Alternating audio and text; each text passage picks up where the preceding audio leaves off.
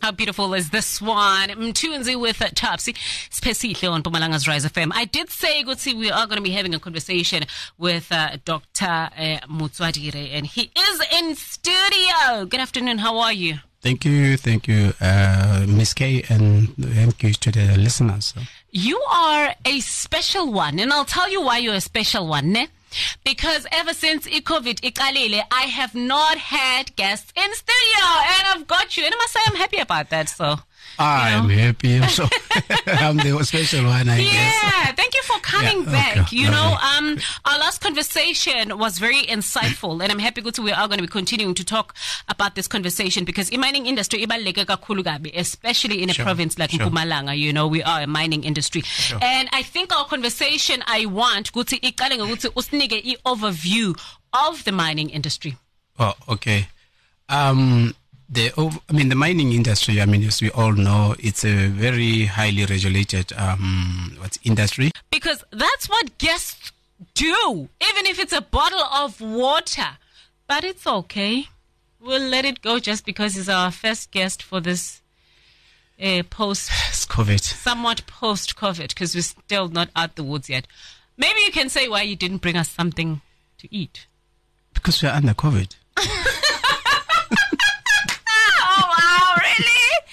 Okay, no, that's fine. There's not enough disposable, money to buy. That's fine. Okay, let's talk about this off air. Let's get back to our conversation. Now, before we went to a song, I had said to you, I wanted to find out about the opportunities, that are available to young people, and how they can access them. Okay.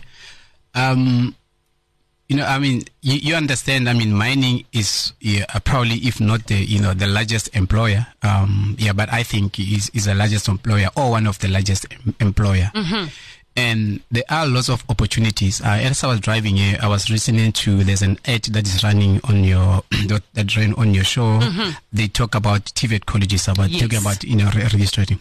This is for me, I think this is the opportunity which, companies, like big, small, in mining, will have to take opportunity such as that to train, as the young ones, give them apprenticeship so that they can get experience in work. Today, if you work today, somebody will ask you, do you have experience of this? And I've always said, with experience, you without experience, you cannot get a job. Yes. And without a job, you cannot get experience. Yeah. So those two, issues, they are not mutually, exclusive.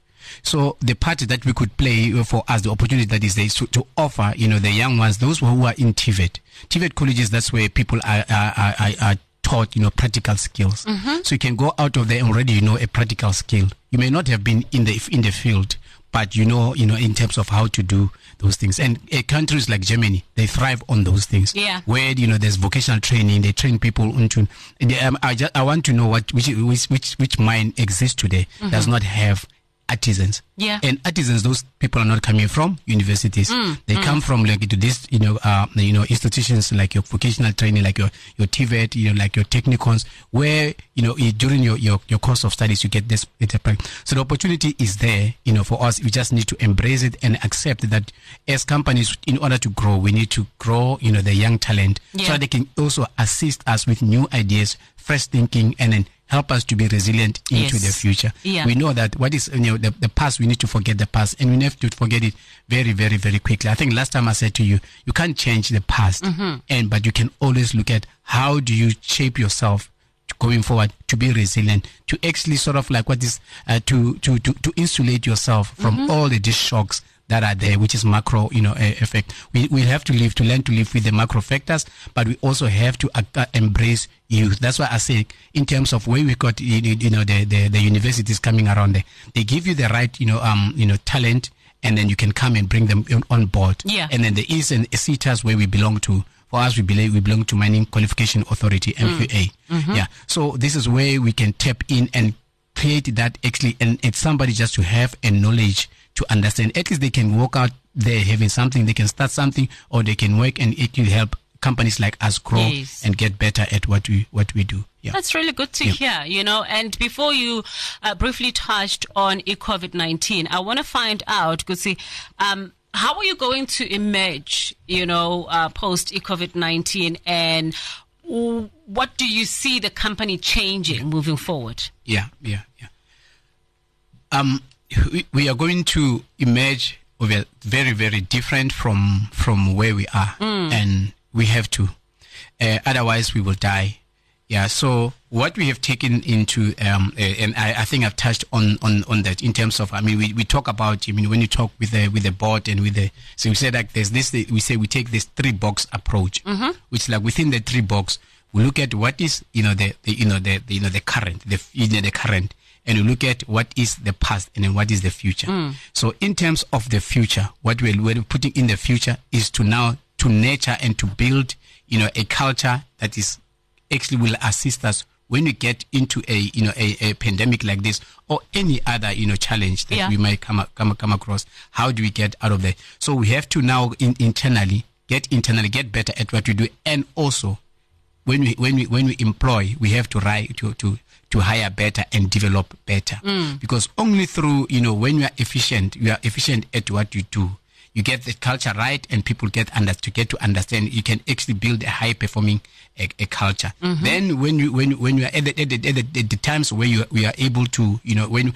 you've got maybe enough, you know, revenue, or you've got enough income, you are able to invest in the right things. So we need to invest in different companies than what we have today. Because you see that some companies are, you know, essentials, others are not.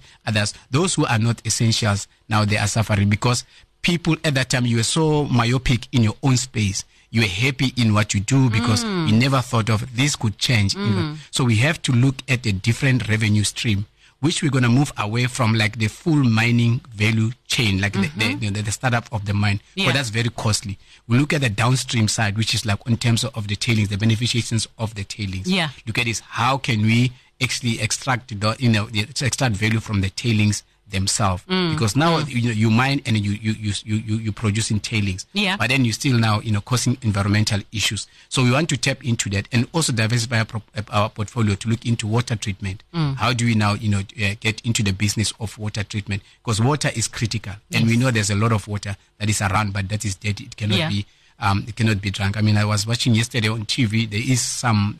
I don't know where, I don't remember, but people are actually walking in the sewer themselves, and they're drinking that water from there. So, and then we as chemical engineer, we are able to actually come up with technology and then do that to make sure that we actually help the society. Because you are dealing with a socio-economic issue, but also there's economic value in terms of in terms of that. So we are just from here, we're going to emerge as a diversified company. We're not going to be an integrated company like we are, because by saying integrated, it means we integrate everything that we see in the mining space.